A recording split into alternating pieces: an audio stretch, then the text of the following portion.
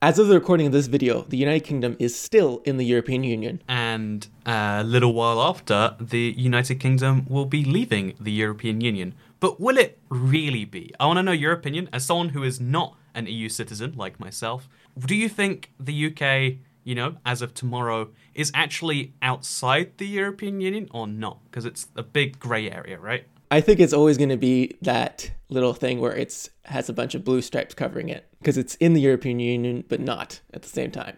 And you think it will always be in the European Union but not, or you think it always has been in the European Union but not? Was the UK ever really in the European Union? This is like the biggest conspiracy video topic. Legally speaking, everyone just assumed the UK was in, but were we really? Have you ever seen the UK admit it was in the EU? I think not. You actually, for the most part, outside of maybe some rural parts of Wales and some of the EU development projects, you very rarely see the EU flag here, which is the opposite to every other EU member state I've been to. Well, that probably explains why you left. Do you think the flags would have kept us in? If there were more flags in London and the Birminghams and the cities that voted for leave in the north, I want to clarify London didn't, but do you think if there were more flags in those places, more people would have been swayed towards staying? I also think if the flag was better, people might have wanted to stay. It's very blue, very deep blue. And the yellow stars, it just, in a circle, it kind of looks like a corporate logo. Yeah, I have that feel too. It's very much a corporate logo. But I mean, the EU is the most corporate entity that is vaguely a country. It's very much not a country in the ways that we used to care about, but in all the corporate ways, right? That does describe it. The EU might as well be a corporate entity. I like that. That's a good summary. A corporation is an association of individuals where individual profits without individual responsibility. That's a quote from Civ 4. Really? Oh. I was going to say that whole thing was sound like I didn't agree with any of that, but now it's Civ 4. I'm yeah, good opinions. Yeah, I agree with that. The newer Civilization games should totally have a mechanic where you can build together an EU or an African Union or a South American Union. You should be able to build that. One of the victories should be combining the world like that. Not UN style, but there should be alliances that are sort of like the EU or whatever. Or the Holy Roman Empire. Or the Holy Roman Empire. Again, I've said this before and I get a lot of flack for it because the video's been going quite big recently. But the Holy Roman Empire was just the EU before the EU. I guess the concept of the Germany is a lot like the concept of the EU right now. All these very different but very similar things agreeing or coming together despite feeling so different. And after the UK leaves the European Union, if it does, it will be like the continental system during the Napoleonic Wars, where the UK will be locked out from the continent and will have to try and trade with the rest of the world instead. Do you think... So I always assumed from day one, when the UK left, it was the only correct interest of the EU was to make it go badly for the UK. I assumed that had to be an assumed starting point. But I don't believe, based on everything I've been following for the past 4 years, that that's actually their intent right now. I don't believe it. Strategically, they should, because if the UK can thrive outside of the European Union, then it could suggest to others that they could leave. However, it could be simply that the UK, being its island self, thinks that it can attempt to be a maritime nation, and the continent thinks that its interests lie more in cooperation of other continental countries, and both sides can think of it as a mutually beneficial disengagement. I genuinely think that's what it's thought of as, because if the UK does well, it looks like, after leaving the EU, now every country that wants to leave has a big point in their, feather in their cap. But the UK was already doing better than the EU average while we were inside of it and not integrating at the same speed as everyone else, despite not having the euro, despite not being in Schengen, a lot of the key benefits of the EU we didn't sign up to, but we did better than the countries that did. So it's kind of arguable that's just that trend continuing. That could be the case. I don't really have anything to say about that. Oh, that's so cool. I wanted to talk about the continental system. Sorry, did you want to know? I meant to look it up as soon as you said it. I was like, I know the continental system. Then I was like, I think I'm thinking of the end of Napoleon, not the start of Napoleon. But you're not. The continental system was, after Napoleon kind of took over Europe somehow, all of the continental powers except for Portugal. Good guy Portugal. Oldest ally, just Yeah, saying. Portugal is your best ally ever. I think the oldest military alliance of any two countries in the world. Anyway, then Russia wanted to get out of it. So that's why Napoleon invaded Russia. So Russia actually has a very long history of trade with the United Kingdom. Portugal went around Africa, Spain went around South America. And so what England tried to do was they tried to go around Russia because they were like, obviously, there's four corners of the world. You can go around all the four corners. So this is the Northeast Passage and the Northwest Passage. So England was trying to find that, but they just found snow. But what they did find was they found Russia. So then they started trade with Russia, but going around Scandinavia. So England had extensive trade relations with Russia for a long history. And so Russia was not very keen on the continental system. So they left, and then Napoleon invaded. And then he repeated the mistakes of the Swedish Empire, which invaded in the coldest winter ever and went for a third round with Operation Barbarossa. See, if you were going to invade Russia, though, when would you do it, Mr. Almighty Military Historic? You know, what can you do that great German, Swedish, and French leaders have not thought of? The Polish invaded Russia successfully. But here's the thing. They invaded Russia before it was called Russia. Oh, cheating. It was called Muscovites back then. So it was before Russia had formed itself as a large bloc. There was no ability for it to have the defense in depth where it could just retreat endlessly. It didn't have the large Siberian territories. Mm-hmm. And the same thing when the Mongols invaded. That was before they had formed like Russia. It was still just the Rus and the Novgorod and that sort of things. The Muscovites came after the Mongols invaded. And then they formed Russia after the Mongols invaded. So the way to invade Russia successfully is invade before there is a Russia. We're like 5 tangents off in the first 8 minutes. I'm so lost. How do we get here? You're the tangent king in terms of how far off you can get in a single answer. You can be like, well, I think Scotland is going to leave the UK, but also let me tell you about the Qing dynasty. Europe is a fractal. Oh my god, no, don't do it. No. Don't do this to me. My head. Yes, we have to talk about the fractal nature of Europe. Oh god. Europe is a peninsula with a bunch of peninsulas sticking out of it. And those peninsulas have peninsulas. So, Europe is a fractal. That is true. And so a fractal is when you take an object and it's similar no matter how much you zoom in on it. So if you take a triangle and then you stick some triangles sticking out of that triangle and it's more triangles sticking out of those smaller triangles and do that infinitely, you get a fractal, the snowflake thing. All coastlines are kind of like fractals. If you look at China's coastline, for instance, if you zoom out a lot, it looks kind of like a little round semicircle in the south. Uh-huh. But what Europe looks like is it still looks the same even if you zoom out all the way. When you zoom in on China's coastline, it starts to look like a coastline. But Europe still looks like a coastline even when you're zoomed out all the way. So Europe is the most perfect fractal. I actually, at first I thought you'd just done some drugs and you were relating it to geography. You've been like, man, you realize how Europe is kind of you can zoom in and it's always the same. But I'm checking this right now. It's actually true. Yeah, Europe has that distinctive, weird, jutty out shape everywhere, even at the most zoomed out setting you can get. And then you zoom in and it keeps on going and it keeps on going. With a few exceptions, I will say, that I found just while doing this. Spain is pretty flat when you zoom in. Russia's not a fractal. It's part of the entrance to the fractal thing. So that's how it's related to Russia. I feel like Norway's the most intense version of this, though. The more you zoom into Norway, the more confused you get and the more you question how it ever became a country. It's there's so much water in places where there shouldn't be water. Actually, what's interesting is if you turn a coastline into a fractal mathematically, you can calculate how weird a coastline is.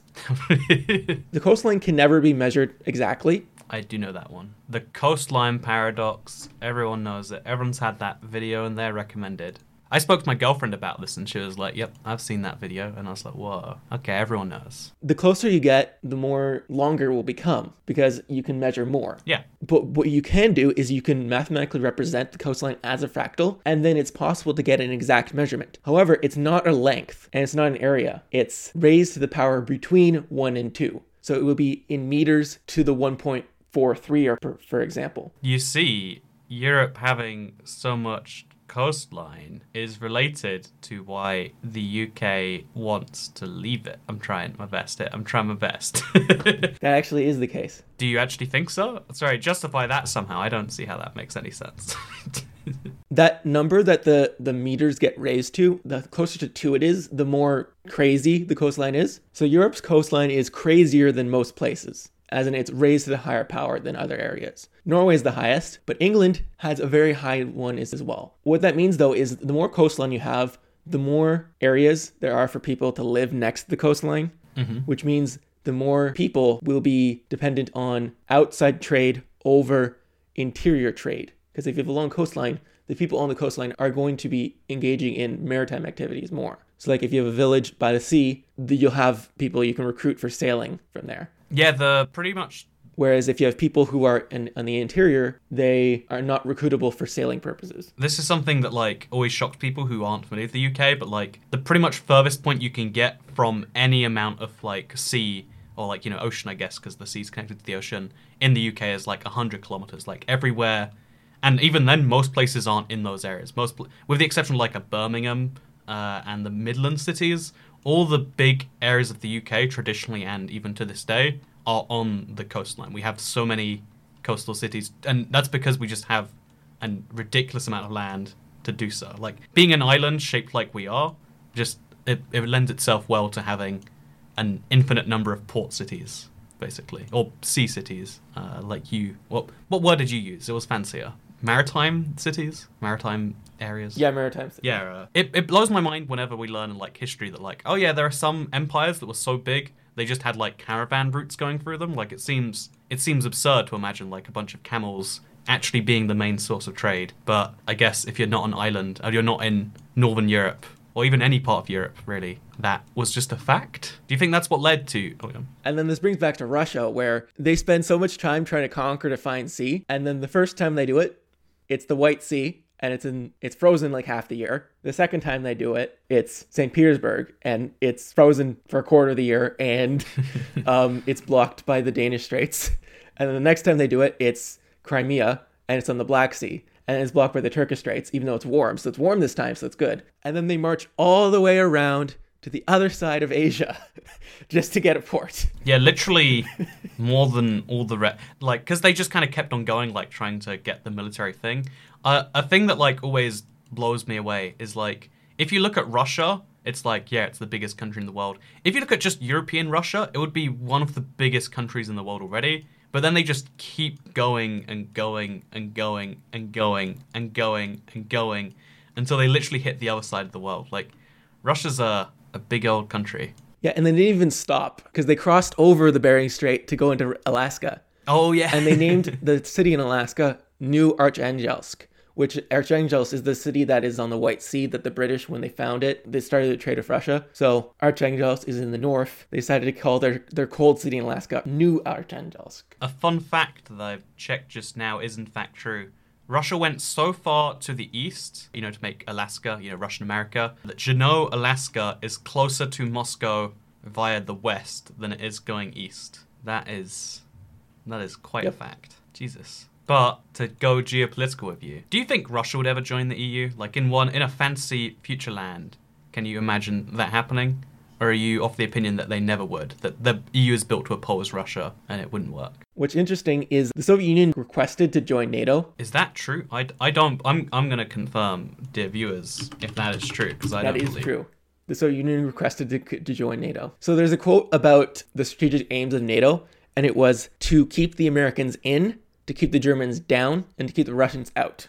So the EU is kind of like an extension of NATO in that it's an economic bloc that keeps NATO as a military bloc united by giving them financial incentives. Despite the fact supporting NATO. Despite the fact that the US and Canada are outside of the EU, and the US doesn't even have a trade deal with the EU. Like the term the West can be described by 3 organizations. One of them is NATO, obviously, and that's the most salient. The second one is the EU. So countries that are not part of NATO but are part of the EU can also be considered part of the West. And then including countries that are marginally attached to the EU, like Switzerland, which is part of Schengen, and Norway, which is part of the economic area, etc. And Iceland is also part of the economic area, I think. And then the third one is the Five Eyes, which is the intelligence agreement between the UK, the United States, Canada, Australia, and New Zealand. So the English language speaking countries. Oh, Five Eyes, like the things in your face, not the letter. Yeah, Five Eyes. Yeah, that's that. Five Eyes to me is the most logical combination of countries. But I think the only things we've done for each other besides the intelligence sharing is we spy on each other's citizens, so we don't have to break the laws of our own countries, right? Yeah, that is pretty much what it does. But it's an organization that does let you describe three overlapping things that describe what is generally considered the West. It would be kind of difficult to get Australia and New Zealand into there without it. I mean, isn't Kanzuk a pretty fair way to? I mean, Kanzuk plus America, Amerikanzuk, the U.S. Kanzuk. But it's not like an official thing, so it makes it difficult. But it's an easy way of describing NATO plus EU plus Five Eyes as what the West is. Oh, you're saying add them all together, right? My bad. I get you. Yeah. And so what's interesting is the one country that is part of all three of those things is the UK. Yes, the UK. I thought it was a trick question. The UK is the linchpin of the things that define the West. I would honestly assume that is basically true, right? Because the one thing that is in common with those three groups, the one thing, they even links those things to each other, I'd say, like, is going to be the UK. Like, the UK has the closest relationships with the rest of the West. Australia has a closer relationship with the UK than Europe. Europe has a closer relationship with the UK than Australia. Same with the US and any of these places. There are very few, if you take the entire West, I feel like almost all of them, with very few exceptions, will have a better relationship with the UK than with each other. Like, maybe America and Canada, maybe Australia and America, maybe Australia and New Zealand together, maybe like France and a Germany. You get a few cases, but if you were to take every single relationship and stack them by like how well they were viewed, I feel like the UK and their relationship would be viewed as much better than almost any other entity of each other, right? That is it. That's also the guiding principle. The Commonwealth, even though it doesn't do too much these days, it was at one point planned to be, and if it weren't for the EU, probably would have been. But the Commonwealth is also interesting that the UK was set up in that same way. There were almost 50 countries that all had, the organization of the Commonwealth is interesting because it's not a bunch of countries that have a shared link with each other. It's a bunch of countries that have a shared link with one of the countries in there, the United Kingdom. And I wonder if that's a power play on the UK or if that's extreme coincidence or if that's our trading history behind us. But I think it's the reason the UK has so much soft power in the world. The reason we're such a entity. The UK doesn't matter economically, really. Like, it's the 5th or 6th largest country. It's big, it's something. It doesn't matter too much militarily. It's again, in the top 10 somewhere. But I think it's our relationship with everywhere in the world that gives us some form of, recognition with places. Would you agree with that? Yeah, that is the case. And, well, the Commonwealth was basically created as the twilight organization of the British Empire, as the British Empire was going to disband, but you needed something for it to disband into, so they made the Commonwealth. In the same way the USSR fell apart into the Commonwealth of Independent States, the British Empire turned into the Commonwealth of... I don't know what the full name for it is. I think it says something about nations there. Commonwealth of Nations, I think it is. Mm-hmm. But yeah, I feel like that's the reason behind, if there is a country that can leave the EU successfully, it probably would be the UK. I don't know if it can be done. I don't know if there is going to be some spite behind the scenes and if it's going to lead to a loss within Europe that can't be made up elsewhere. But I feel like if any country can simultaneously be friends with a lot of people in a way that leads to good relationships, it would be the UK. Because I feel like we also have the best relationship with China of the European bunch and stuff like that, right? Are you sure about that? Who do you think of the European bunch as the best? Yeah, no, that's mostly just a result of Hong Kong intermediary. But isn't that? I mean, I'm not saying it's a good reason. Like we took a lot of other lands in China too. But the fact that we have any relationship, and especially one that actually works, is something. I mean, I think it's mostly just that you have Hong Kong as an intermediary, which enables Hong Kong to be your relationship with the China. But anyway, I have to continue the pattern of making a random tangent to Russia. Russia has its own Eurasian Union. Oh, yeah, Eurasian Economic Union. Yeah, I am familiar. Yes, that Eurasian Union is kind of small because it only has Belarus, Russia, Kazakhstan, and Armenia. So it didn't really succeed in being the Commonwealth Independent States successor that it was supposed to be. Yeah, because I think what it is countries are infinitely dividing. We've gone from... There have been over 100 new countries in the past century alone. And that is, it's really great in certain ways. Like, it's great for the sovereignty of the individuals or whatever you want to say. But the trade benefits of having such fractured empires is going to be clear when they have different rules. So I think making these blocks, whether it be, like you say, the Eurasian Union or the South American Union, or even like ASEAN, the Association of Southeast Asian Nations, I think these trading blocks make sense as like country 2.0 or country 3.0 maybe even. You know, like take the benefits of being a big country, but don't be a big country. Yeah, these organizations are kind of like confederations. Yeah, that's a good way to put them. A federation is when there is states and the federal government which share sovereignty. A confederation is when the sovereignty derives from the country's governments, but through treaties with each other, they give certain powers to an extra national body. And so that's kind of what the EU is. But the EU is moving towards becoming more like a federation.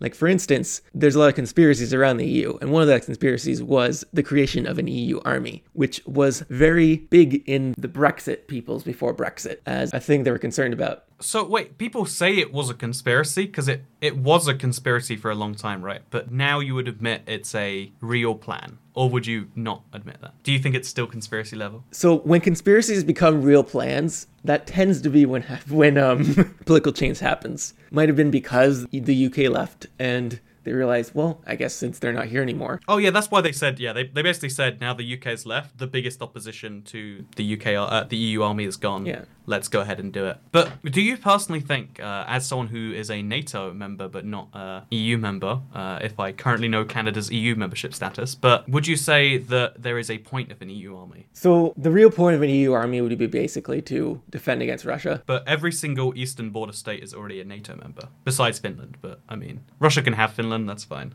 Multinational armies in such a way like that, they can also be used against breakaway parts of the multination. Yeah, it sounds like such a Game of Thrones thing. That's what the British were afraid of, was that the EU army would be used against EU members to keep it in line. A national army will not want to fight its own people, but a multinational army would not have the same issues. Like, for instance, in the Russian Empire, if you took people from Siberia and you sent them over to Poland, they'd be like, I don't know what Poland is. I don't have anything related to these people, so I do not have issues with suppressing them. That's one of the conspiracist issues with an army as such.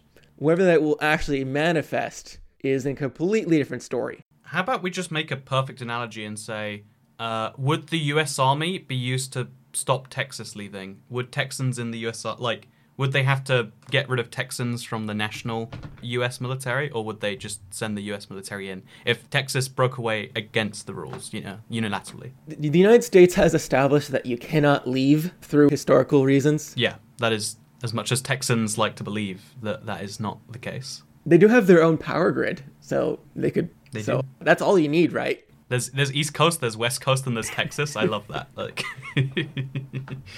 It shows the size of it, really. But yeah, all you need is electricity and a flag. And what else is there in a country? And the UK never had the same power grid as the rest of the EU, so that's probably why they left. Do you think we could take every secession movement in history, or like in the last 100 years, and be like, well, power grids, all what it comes down to? Because notice how Scotland was on the same power grid as the rest of the UK. Didn't leave. Yeah, that's pretty true. And the west of Canada, I think, is on a different power grid than the east. So things not very looking out very good well for that. What did I just say? Are you trying to get the Wexit movement going again? The power grids. You're going to try and stir them up? Power to the people. Power to the people, oh my god.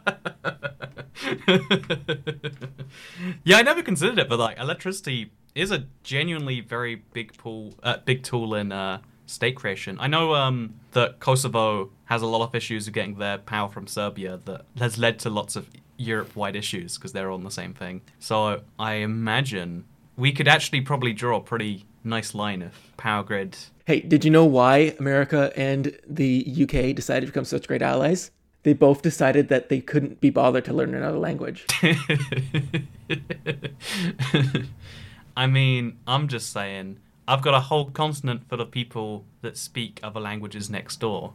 But here I am speaking to a Canadian 3,000 kilometers away. Maybe 4,000. Just saying. I'm included in that too. Actually, did you know that St. John's in Newfoundland is closer to England than it is to Vancouver? I did know that. I would be shocked if it wasn't true. because of how wide Canada is. Yeah, the Atlantic is actually fairly small. The Atlantic, I mean, compared to other oceans, it's quite small, yeah. Since I'm obligated to complain about PEI, we made a bridge between New Brunswick and Prince Edward Island, like a really long bridge that's so long you need to curve it so people don't like fall asleep while lying on it. Oh, Jesus. We made this giant bridge just to connect 100,000 people to the mainland. And the reason they did this is because it's a province. If it was just a random island, they wouldn't have done this. I thought it was 500,000, by the way, but it's 156,000. You're right. Jesus, that's so tiny for a bridge. That, yeah, you're right. It's entirely because they're a province. Man, that's a bad use of money. Being so small, it allows it to act in ways that are, you would think that if you're small, you would be unable to act in accordance with your interests. But no, it's actually when you're medium sized, you are prevented from doing things because people actually care about you. They care about you in the sense that you could be a problem.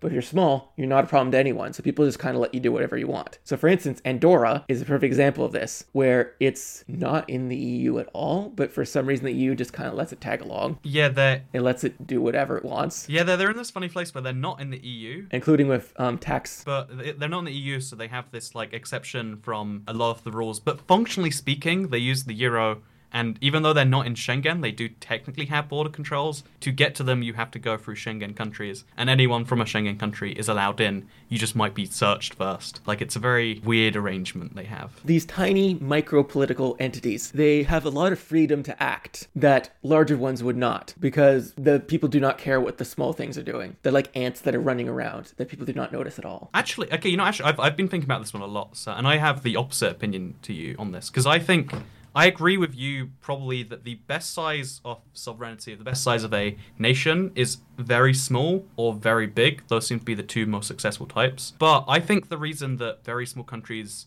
do so well, it's not they have more power. They have the same power, one sovereignty, let's say that's a type of power, but spread amongst fewer people. The reason Monaco can be such a tax haven and, can be so hugely beneficial from that is because they have that one sovereignty power that even France next door has. They're pretty much equal in that way. In certain ways, they have the same amount of power despite, France being several, 100 times bigger. And the same with Andorra versus Spain and France. They can basically benefit hugely, and it's just too much of an issue to stop because they are theoretically a country.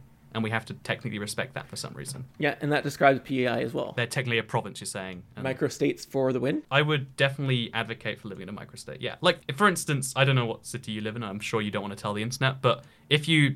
Actually, I do know your city, but if you could take that city and make it separate to the rest of Canada, that would be, make it a whole province of its own, you would benefit immensely, right? I live in Montreal. I'm okay with saying that. Okay, so... And it kind of does work like that because Montreal is a very English-speaking city in the French-speaking Quebec. So what's interesting is I'm a linguistic minority in a province which is a linguistic minority in the country of Canada, which is English. So I'm an English-speaking minority in a French-speaking province in an English-speaking country.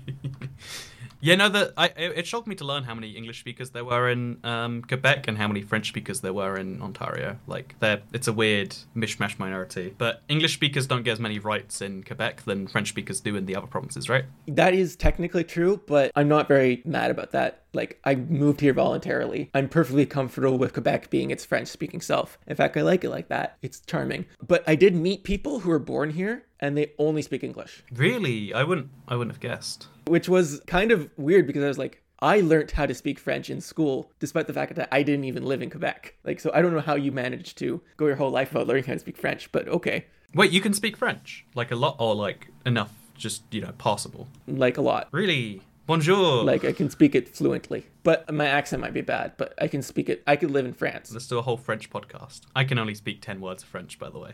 You'd have to do most of the speaking. I hope that's okay. Wait, real quick. So I have been to Montreal. It's one of the cities I've been in for just under 24 hours. So I want to talk about my favorite things, and you can be like, is that actually cool if you live there? First of all, my most notable things. One is, it's really far south, but it's crazy snowy. Is that just all of Canada? Is in the winter at least, I should say, like January? Is that common for you? So the Gulf Stream takes water from the Caribbean Sea and pushes it up to Europe. So Europe is a lot warmer than it would otherwise be. So it's very cold here. Yeah, Montreal's roughly on the same... Like, it gets very cold here, particularly because we're on the interior of the continent. Even the Maritimes are somewhat warmed by just the temperating effect of... Because oceans can't get too cold, yeah. The continent does not get that. However, we do get something called lake effect snow, where the evaporation from the lakes goes into the air and then makes it snow a lot in the general area of the Great Lakes. Oh, fun fact. But yeah, when I went to Montreal, it was, despite being roughly the same latitude as London, it was minus 25 degrees Celsius, and it started snowing while I was there. And I was just like, this seems a bit intense, but people just were used to it. Like, this is normal. But yeah, so as one of the results of that, one of my favorite things in any city in the world, Montreal has its own version of that's almost as good as Toronto's. That underground city in Montreal, to me, that is the coolest thing. This is like Civilization 2.0. I don't know why every city, even ones without huge amounts of cold or hot, don't have this same concept of like, what if we built below the city too? What if we had this whole pathway system? Because when it's minus 25 outside, you don't want to go out, right? Or do you? Is minus 25 nothing to you? Mm-hmm. No, we won't. People don't want to go outside when it's really cold, but they do. What's your personal limit? Would you say in Celsius? Because screw Americans, like learn the real system of temperature. What would you say the lowest you can get to before you're like, it's cold, I would rather avoid this? Minus 20? So minus 18, you're like, I could do it. I'll go. I'll go for a nice walk to McDonald's. Do you eat McDonald's a lot? Although not to McDonald's, but that's a different issue, and I don't want to get you started on that. Oh no! Do you know about my thing for McDonald's? Yeah, so let's not get into that because it's yeah. Let's not get into that. Okay, you know what? Can you? So we don't get into it, but so I know because I'm intensely curious. In one word, what is your problem with McDonald's? I won't even pester you on it. I just want to know the one word, the general niche area, and then we can leave it and we can talk about Montreal again. Corporate. Okay. You know, that's fair, but to me, I could use that word to describe why I love it. But you know what? We'll have a McDonald's debate another time. That can be a topic to go in the archives. The last thing about Montreal is, despite the fact that it's a major international city, I know it's because of Lords in Quebec or whatever, but even in cities you wouldn't expect, in like China and stuff, it's English first, then the language, then this. Everything had to be French bigger and then English, and it was the most jarring city in the world to me that Canada, of all places, has the least English-friendly city I've seen in a while. Actually, did you know more people in the Netherlands can speak English than in Canada? Really? As a percentage? Is that including second? Oh, yes, it would have to include second language. I'm an idiot. Ignore that. Yes, yeah. Yeah. More people can speak English as a first or second language in the Netherlands. They can speak English as a first or second language in Canada as a percentage of the population. And why would you say that is? The reason is because of Quebec, and the Quebec don't want to learn English because it's, as I said, I know people in Montreal who only speak English and don't want to learn French. I don't know how they did it, but they did. There's people in Quebec who only know French and don't want to learn to speak English. It's because the language issue is very political. And so people take a political stand on not learning the other language. I think that's stupid, but also I can totally see that.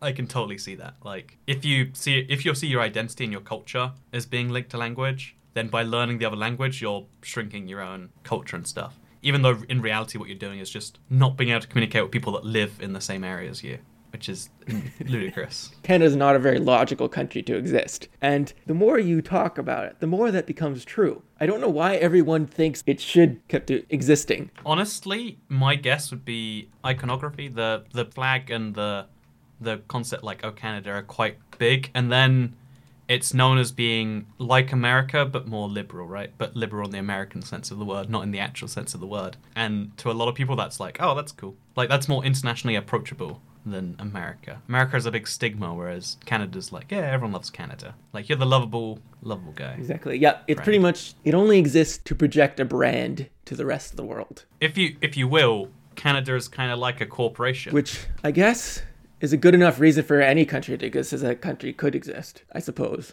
I really think that the branding that you portray towards the world is such a huge part of what defines you as a country now, because to get the world to do business with you, they have to know you and want to do business with you. And the world doesn't know Latvia very well, sadly. But the world does know Canada, and the world does know, even if they get it confused with which name, whether it's England, Britain, the UK, or whatever, the world does know the UK. Separately, I'd argue, to how it knows the EU. Good opportunity to bring this really long tangent back into the EU. So, there's many countries in the EU that benefit amazingly for having a good brand that other people can recognize. in the form of the EU that they wouldn't otherwise have. And so Brexit happens because the UK has the ability to have its own brand. So it is capable, much like how since it has its own electrical grid, it can make it on its own. Electric grids and brands, they're linked. We've proved it right here. So the big question I have is, do you think Brexit will be a success? Because I think no one knows for sure. Like, we need to clarify that right now. It could, like, no matter how much you think you know, no one out there knows, right? Can we confirm that, like, it's all based on a lot of things that have yet to happen that could hugely sway this, right? Would you agree that it's not known for sure right now? Yes, it is an unknown quantity. Yeah, people who act like it's definitely... We do not know what it will be. Even if you're the most anti-Brexit person in the world, you'd have to admit there's a chance it could be successful. Even if you're the most pro-Brexit person in the world, you'd have to admit there's a chance that it goes balls up, right? Like, that could be said about most things. Yeah, most geopolitical events. The USSR reforming could be good for the economy of Russia. Well, for the economy of the states it picks up. Yes, global warming could be good for Canada and Russia. It will be good for Canada, right? Canada's one of the few countries that's just purely benefiting from global warming. We're going to get more land that is available. That might have been good like a long time ago, but in this day and age, having large quantities of land is not very useful anymore. Because we're all moving into cities where we use less land? It's cities that are the foremost drivers of economic development. Yeah, I totally agree. And the fact that our cities are so spread apart is one of the main challenges that Canada has. And the European Union, which I am now instead of always tangenting back to Russia, I'm trying to tangent back into the European Union. The cities are very close to each other, which enables it to have very successful economic development. And the most successful is the Rhine area, because the cities are extraordinarily close to each other. Yeah, but I mean the Rhine area is entirely within one country for the most part, like outside of Strasbourg and stuff. Like, most of the wildly successful corridors in Europe are between Germany and countries that are next to Germany, right? Not by some EU conspiracy. We have to clarify this because, again, the EU is an extension of Germany by other means. Not by some wide EU conspiracy. There's not some Germans sitting in a room trying to plan the Fourth Reich, like my comment section will suggest. But instead, it's because that is just where the it surrounds 9 countries in mostly easy crossings with big. Yeah, Germany is... Yeah, Germany's in the center of Europe, so it's obviously going to be the center of Europe. Right, and that's before you consider its history as being a giant economic power, and it's like... Even if you exclude all that stuff, it would be a huge beneficiary. And having that, and then being the center of Europe, and also one of its founding members, and one of the guiding members, and also its largest member, it's like, why are you surprised that Germany does well from the organization that it joined? I don't know why people act like it's such a big conspiracy. Something that's interesting to link this to China is China borders the most countries as any country in the world because it's in the center of Asia. If you orient, as orient used to mean that you would turn the map to face east at the top. So if you orient China with east at the top, you'll see that it kind of looks like a Germany. Yeah. In relation to Asia, in that it's in the center. I 100% see that, by the way. But real quick, I just have to correct you because 1, you just untangented and then went straight into another one. And 2, the country that borders the most country is... Oh, it's actually tied between Russia and China. Never mind. But it's not technically... Well, whatever. Russia's giant. Of course, it's going to border a lot of countries. But China is smaller, but it still borders the same amount of countries as giant Russia can. Just to let the audience know how many countries it borders both Afghanistan and North Korea, borders both Vietnam and Kazakhstan, as well as you could do this forever, just like it borders places that you'd imagine as being on opposite sides of the world. I mean, Russia borders Norway and North Korea, so... That fact, every time I hear it after forgetting it... But that's because Russia actually is on opposite sides of the world. Earlier, it's like, literally, it's so big that once you went... It used to be so big that once you went far enough, it'd be easier to not cross back to the other side of Russia via Russia, but just go the other way around the world, which is insane, but that's a thing. Yes, that is a very interesting concept. I wonder if there is something I could be making later that is related to that. I like it. Self-promo. But if you look at all the most successful countries in the world right now, in terms of GDP per capita, because to me that's my favorite measure of success, but you notice how they're all very much citied countries. Like, the reason Russia and the US and China are successful is because their location, and Germany, They're located well, they're big, they've got high populations, blah, blah, blah. Those are important factors to be successful as a big country. But small countries are more successful per person.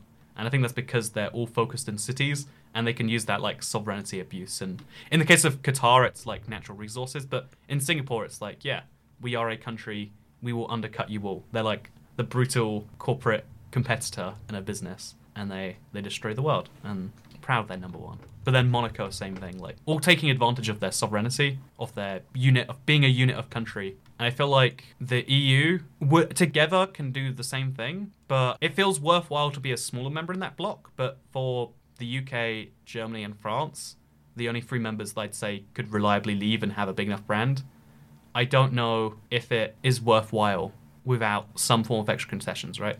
And that's why France gets the CAP, and that's why Germany gets... CAP? Oh, sorry, the Common Agricultural Policy. They got a bunch of money for their farms. They were a net receiver of EU funds for like a ludicrous amount of time. Like for given that they're meant to be to subsidize poor areas, like, you know, EU funds basically.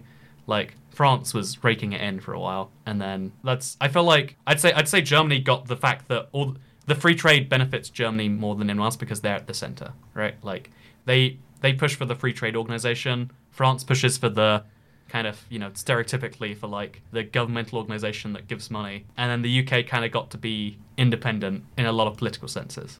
But yeah, the UK, I think, to swing it round and answer those first questions, I feel like, so as of now, Brexit Day, there is a long period with a lot of things happening that will decide everything here. But I feel like the UK will come out on the other side in a state that isn't going to be contradictory to the globe blocks. I feel like the UK could be a conduit to the world potentially. But I always worry when I say stuff like that it's like, well, I think that because I live here. And that's why I want your take. I said I think the UK is the linchpin of the organizations that define the West. So it's obviously a very connected country, which is connected to its extensive maritime history. So I do think that the UK can be successful like it was successful during the continental system, which is when the UK was barred from trading with the continent, and thus it had to increase its trade with the rest of the world. They also were trying to ban the rest of the world from trading with the continent, and that's what caused the War of 1812 of America. So that might not necessarily be a good thing, but the UK was able to make the most of that situation. Yeah, Man, my history for the like Napoleon era is like really, really rough and sketchy. It's like when you first mentioned continental system, I was like, I vaguely know, and it's like, oh yeah, the system of barring of trade and stuff. Like, it's a really important time for European history, but at the same time that was happening, that's when the UK was having its most successful century, just ignoring Europe, basically, right? Yeah, the Industrial Revolution. Yeah, the first country to do so, which led to the world we have now. Wait, actually, this is a stupid hypothetical because I'm not informed enough, but so humor me. If the UK didn't industrialize, would it have been just a few years and then another country would? Or do you think humanity would be like 40 years behind if we, you know? Industrialization probably occurred because of coal, in the sense that the steam engine was invented to drain coal mines to make it easier to mine more coal. And the reason is because you obviously have coal around, so you can use that coal to power your steam engine to drain the mines. And also, the first railways were for transporting coal to other parts of the country. So the Industrial Revolution may have occurred because there was a dramatic increase of the usage of coal, because there was a dramatic decrease in the average world temperature in the 18th century when the Industrial Revolution was getting started. Sweden, when it invaded Russia in the Great Northern War, and that was the coldest winter on record ever. Really? Wait, I want to know how cold it is. Coal usage increased during the mini ice age of the 1700s. And so the Industrial Revolution was a product of the dramatic increase in the desire for coal.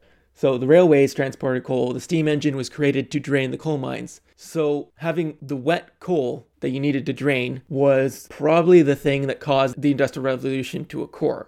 Because the thing about Industrial Revolution is it feeds off itself. If you have the component manufacturing, if you have widget manufacturers, those widgets can be used to make other things. Like, for instance, the steam engine was probably invented in Ptolemaic Egypt, but they had no usage for it because what would you use a steam engine for? Exactly, yeah. Now, keep in mind that the first steam engines you could design as like an intellectual curiosity would not be very good steam engines. They would be steam engines that were small and probably could not do much work. And for instance, the materials would not be good enough yet to dramatically increase the size of those steam engines. So the concept of the steam engine is not the thing that causes the Industrial Revolution.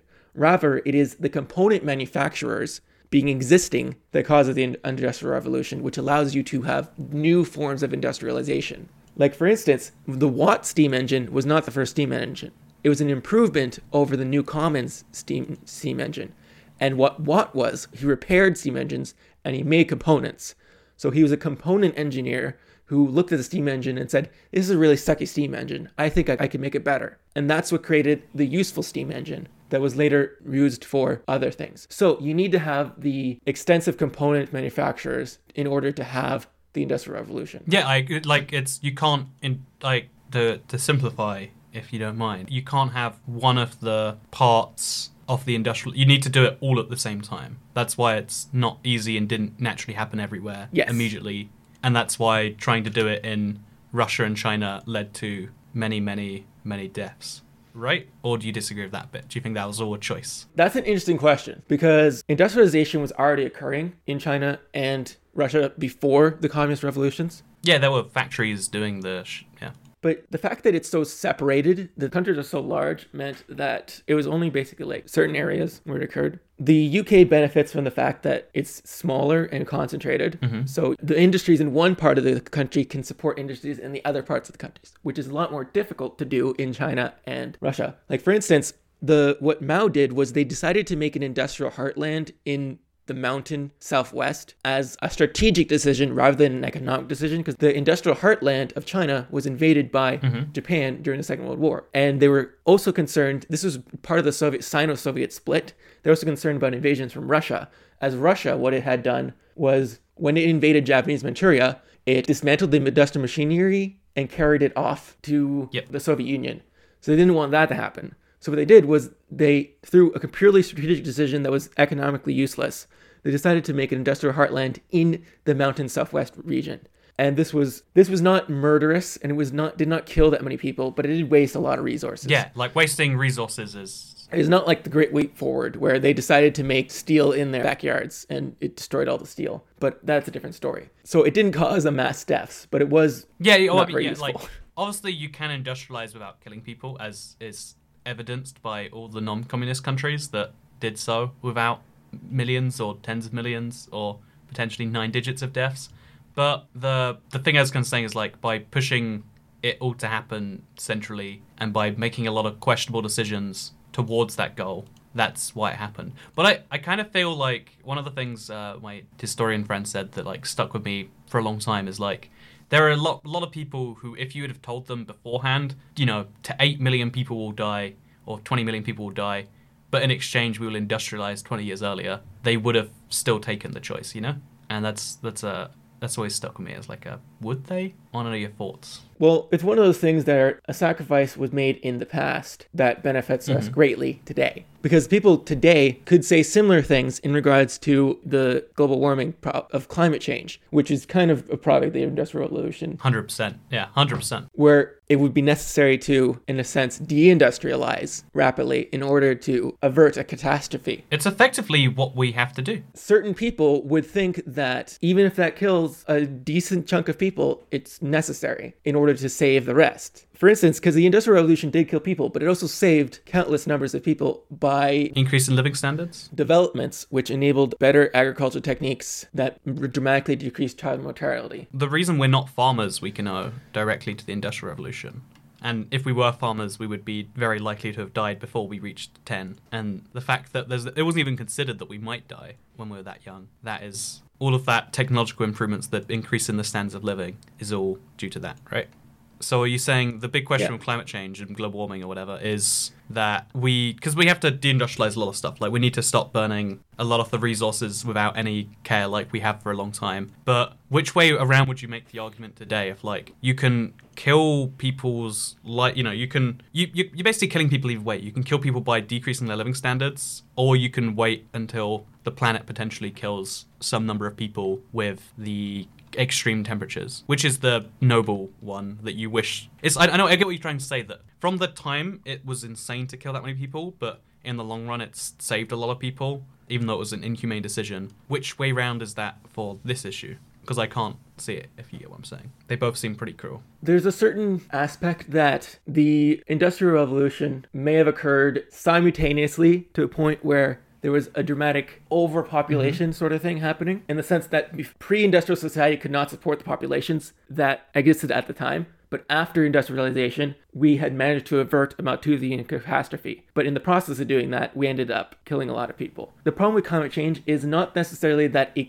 will make it too hot to live. It's not going to increase temperatures by that much. The problem is that it's going to change the carrying capacity of certain areas, such that they are below what they currently support. Like, for instance, the population in a certain area might currently be able to live there without starving. They could produce the food they need. But if the climate changes, that could dramatically decrease the population support capacity of that area. But at the same time, it will increase the population support capacity of places like northern Canada. It's possible that the temperature increase overall will increase the carrying capacity of the Earth. But not in the places where it currently exists. And so it could technically be a positive for the world to be 2 degrees warmer. Yeah. But the problem is, regionally, this will cause massive disruptions. That will cause massive migrations. Climate change is borne by certain countries a lot more than others. For instance, this is a fun one. Yes. The Maldives will be wiped out of existence. Like, there's no saving them anymore.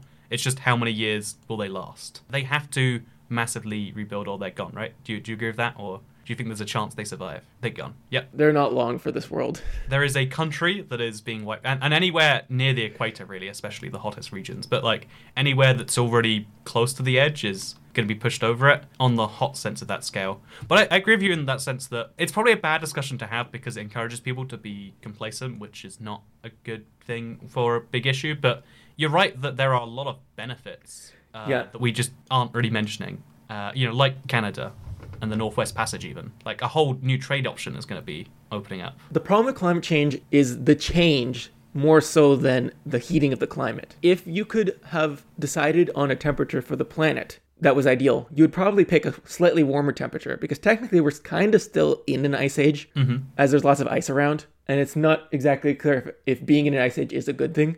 Although all civilization has existed during an ice age, so perhaps you need to have an ice age to have civilization. Who knows? It seems possible. If I was going to pick an ideal temperature, I would probably pick a slightly warmer temperature. However, everything has developed with the current temperature. So everything is located where the current temperature wants it to be located. So for instance, Russia's Siberian Railroad is located on the strip of land which is useful. Below it is the Gobi Desert. Above it is the endless Siberian wastelands. Siberian tundra. If this changes and the good stretch of Russia is located a little bit higher in the Siberian tundra, all of the infrastructure will now be Gobi Desert type of stuff. If we assume that the climate simply will move slightly up north. So Russia would need to completely change its infrastructure, even though it might benefit from the increased amount of land that was available. Yeah, there's always huge upsides and huge downsides. But the biggest takeaway is that regardless of where or what the upsides are, the reallocation has to be significant. Some cities are going to benefit. Yes, it is immensely disruptive. To even remove away from the country level, some cities will be now located, because in the same way that, like, I don't know, Liverpool in the UK used to be a port city, isn't really a big port anymore. Now it's questionably located. It used to be well located, now it's not. The reverse has happened to a lot of cities that, for instance, the inland ones that Mao, decided to make a fortress stronghold. In this exact same thing is going to occur, and we're going to have a massive, inefficient allocation of resources, and people tend not to like resources being moved. Yeah, ideally, we would want to avert climate change simply so we do not need to deal with the catastrophic disruption, more so than because we don't want the world to be warmer. I think the other argument, we should just mention it just because, we're talking purely geopolitically. There are, ecological arguments. There are species of plants and animals that just cannot live where they currently are with increased temperatures. There's a lot of animal death that will occur. Yeah. But we've killed way more animals without temperature being a problem. We do that for fun as a species. Well, the thing about that is the animals and geopolitics are linked in the same sense that things could migrate. If the change was slow, then the migration could occur alongside the slow change. Like, for instance, the mini ice age during the 1700s, going down was a lot slower than we're going up. So it was not something that people noticed that much that things were getting colder, so much as a century passed and suddenly it was a lot colder than it once was. And for instance, one of the theories as to why the mini ice age occurred is because when the diseases reached the Americas, areas which had been cleared by the indigenous inhabitants started to regrow forests. So the carbon in the atmosphere decreased due to the epidemics from the Eurasian diseases reaching the Americas, which is similar to how when the Mongols came and they killed a lot of people, they increased trade, spread diseases. That also changed the climate. I think to wrap that all up in a bow, people hate the change to them, even if the change is a net positive to the globe. And that's why in all these examples, it's like a people suffered, but the human race as a whole thrived. And it depends on whether you view yourself as a human race or as a whatever group you are. But most people view themselves as some small knit group. Like, you are a Montrealite, Montrealan. I am a British person, and, or a European even. And these small labels are why within those labels we suffer, because lots of places suffer disproportionately because of the nature of humans being spread. Is that a good summary? Yeah, that does it kind of describe it.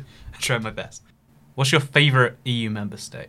What is the context to which I pick the favorite EU member state? Because, that is not the same question as what is my favorite country in Europe. If I have a favorite country in Europe, that'd be a different question than an EU member state. Because it has to be something related to the EU for it to be my favorite EU member state. If I was just picking my favorite country, that'd be a different answer probably. Oh, I see what you're saying. I was just thinking there's 28 member states of the EU, or 27 as of tomorrow. Therefore, which one do you like the most, Because if I'm picking my favorite EU member state, it has to be how that country relates to the EU. Not necessarily. I could pick my favorite Asian country and it not be related to how Asian it is. I could like the least Asian. No, but you said EU member state. I did say that. Well, anyway, Luxembourg is my favorite EU member state because of how it interacts with the EU. You mean how the EU sends them all the money and puts all their headquarters in a country that has the size of a tiny city?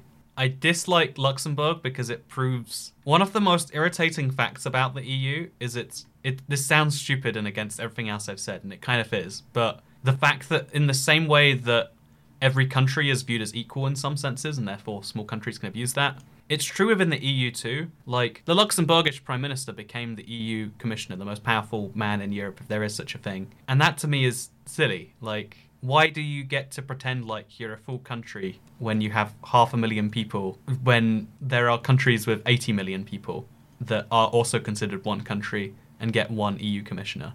Or one, EU Commissioner. So what you're saying is that Luxembourg is the PEI of Europe. It is 100. It's the same thing. They get a bunch of money because they're central. It's a good.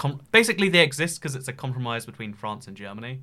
Put your political stuff there, sure, why not? And it's a bit but why? Why do they get to abuse that and get a bunch of money? I have my brother's girlfriend is Luxembourgish, so I've been there with her. We talk about it a lot, and it's just oh yeah, the way it works in Luxembourg is you get a good job with the EU and they pay there's just they get a huge economic benefit for happenstance, and I don't know why. There's a part of me that's that if that money came from nowhere, that's fine. If that money comes from your ability to sell things to people, that's fine. But in the case of Luxembourg, it's their ability to exist in a union and get a disproportionate amount of other EU member states' money as a result of how countries work, and that is frustrating. Well, it's the capital of the EU, so... Brussels actually is the capital of the EU. Luxembourg is the second place where things... Do you know that the EU has 3 capitals? I'm sure you do, but did you know? There's 3 government bodies, and they're in 3 different cities, and they're quite far apart too. Isn't it Strasbourg? Yeah, Strasbourg, Brussels, and Luxembourg. This is one of the most ludicrous things, but they have to have a train that goes back and forth. On the weekends, once every month, or maybe once every week, they have to go to Strasbourg, so they take all their office files. So there's an EU train that just goes between those places. It's really dumb. Europe is dumb. The reason the capital is on those 3 areas is the same reason that Ottawa is the capital of Canada. Because Ottawa was in between Ontario and Quebec. This relates to the EU because Brussels, Luxembourg, and Strasbourg are halfway in between the border with France and Germany, which are the triumvirate members of the EU. The third one is the UK, which is the UK has managed to Crassus himself and get him outside. But anyway, so the Rhine Valley is like the Ottawa River in that it separates the two major blocks of the EU, the Germans and the French. The EU works as kind of like a triumvirate of the UK, France, and Germany. The way triumvirates work is that if you have a gun with one bullet and there's three people, if anyone decides to shoot that gun at the other person, they've lost their bullet, the other person's dead and can't use their bullet.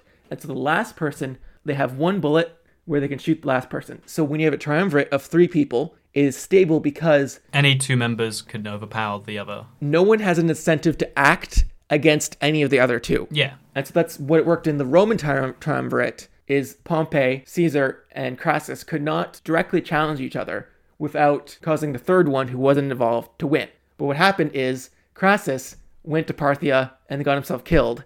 So then we were left with Pompey and Caesar, who had a civil war. So potential instability of the EU could come about because the stability that had two big countries of France and England being able to counterbalance Germany is no longer there. Because Germany has a higher population than either France or the UK, and it's also richer per person than either the France or the UK. So its economy is much larger than France's.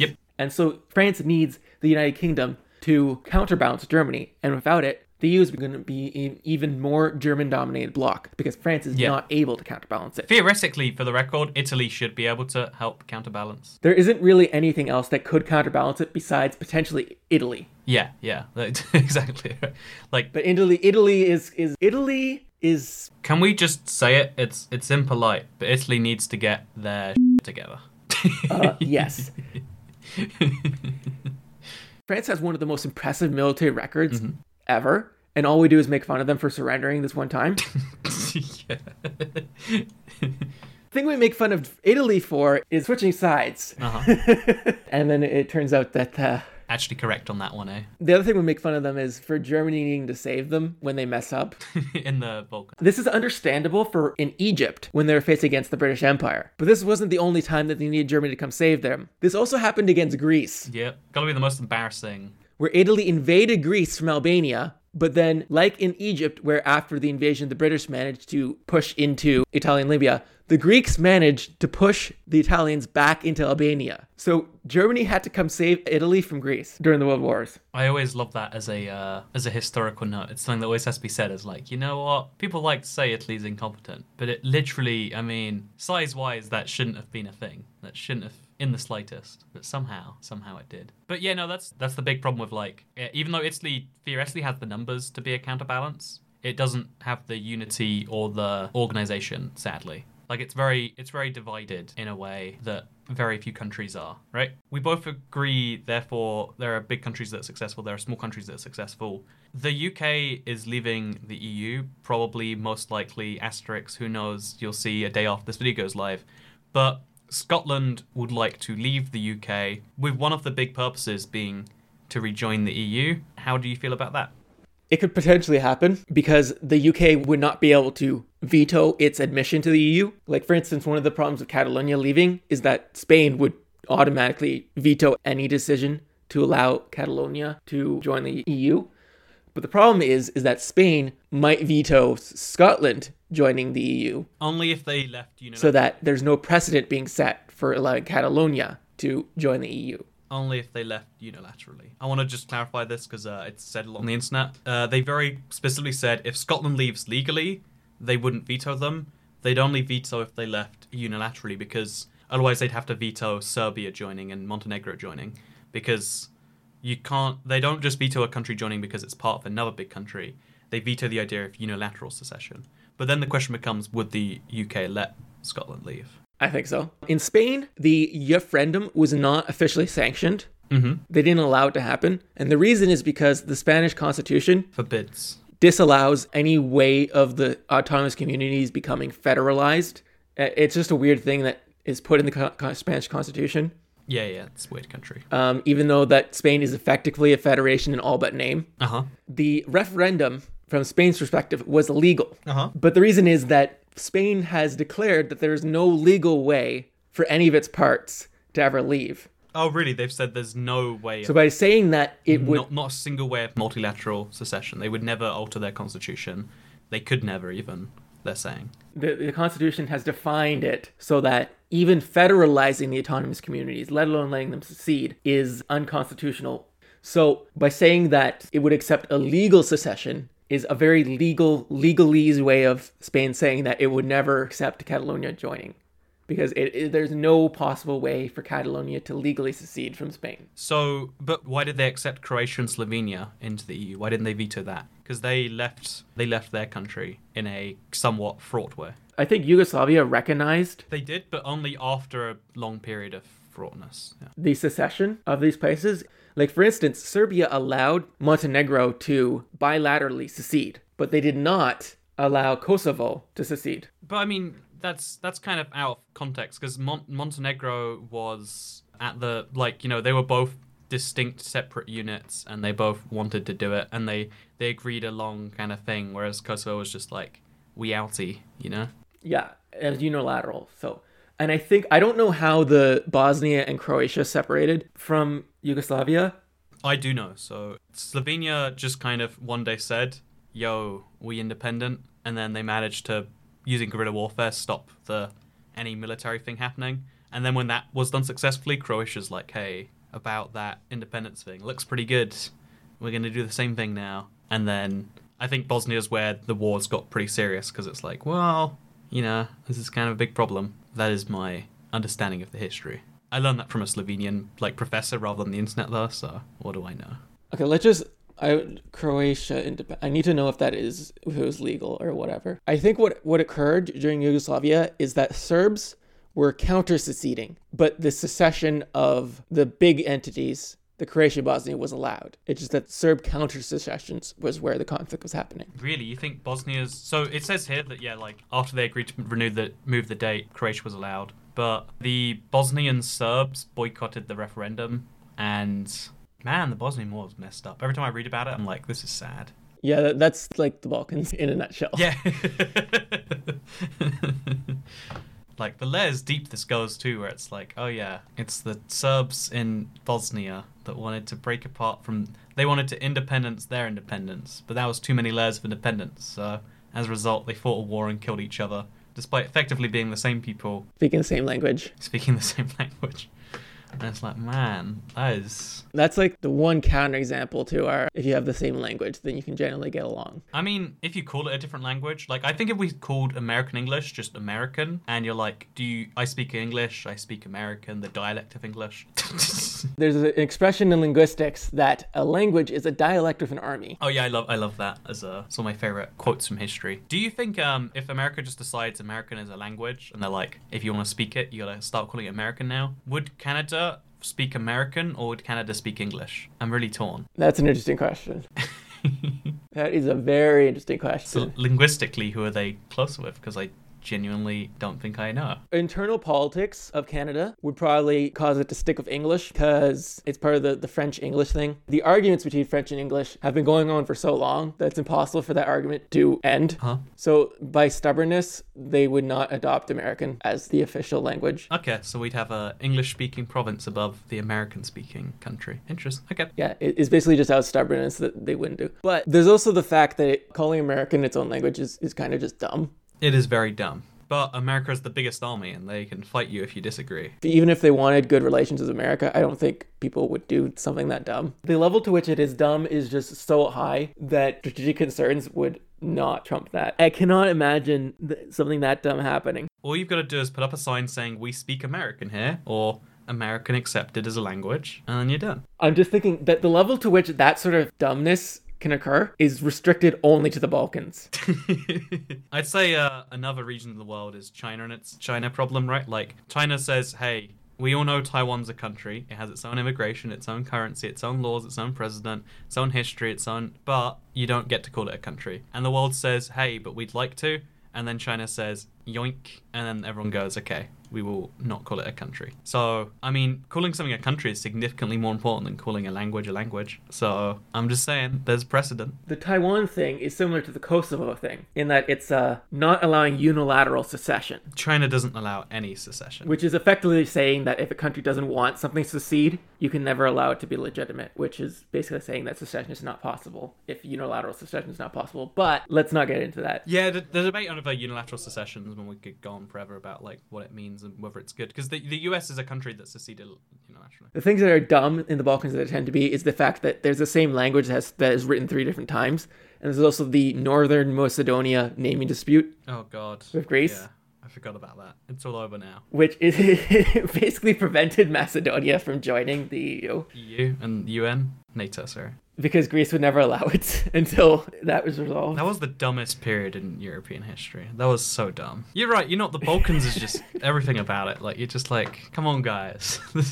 There are real issues here. Like, and that's the one. Yeah, so... Do you know that, in spite, they renamed their airport, like, Alexander the Great Airport? Like, no, we're definitely Macedonia. Do you hear about that? Like, they've renamed it again now. I do know about that. And it's just... They've renamed it back to just Skopje International now. It's not called Alexander the Great anymore. It's one of the peace settlements they offer. I kind of like it. It was just so petty, but I liked it.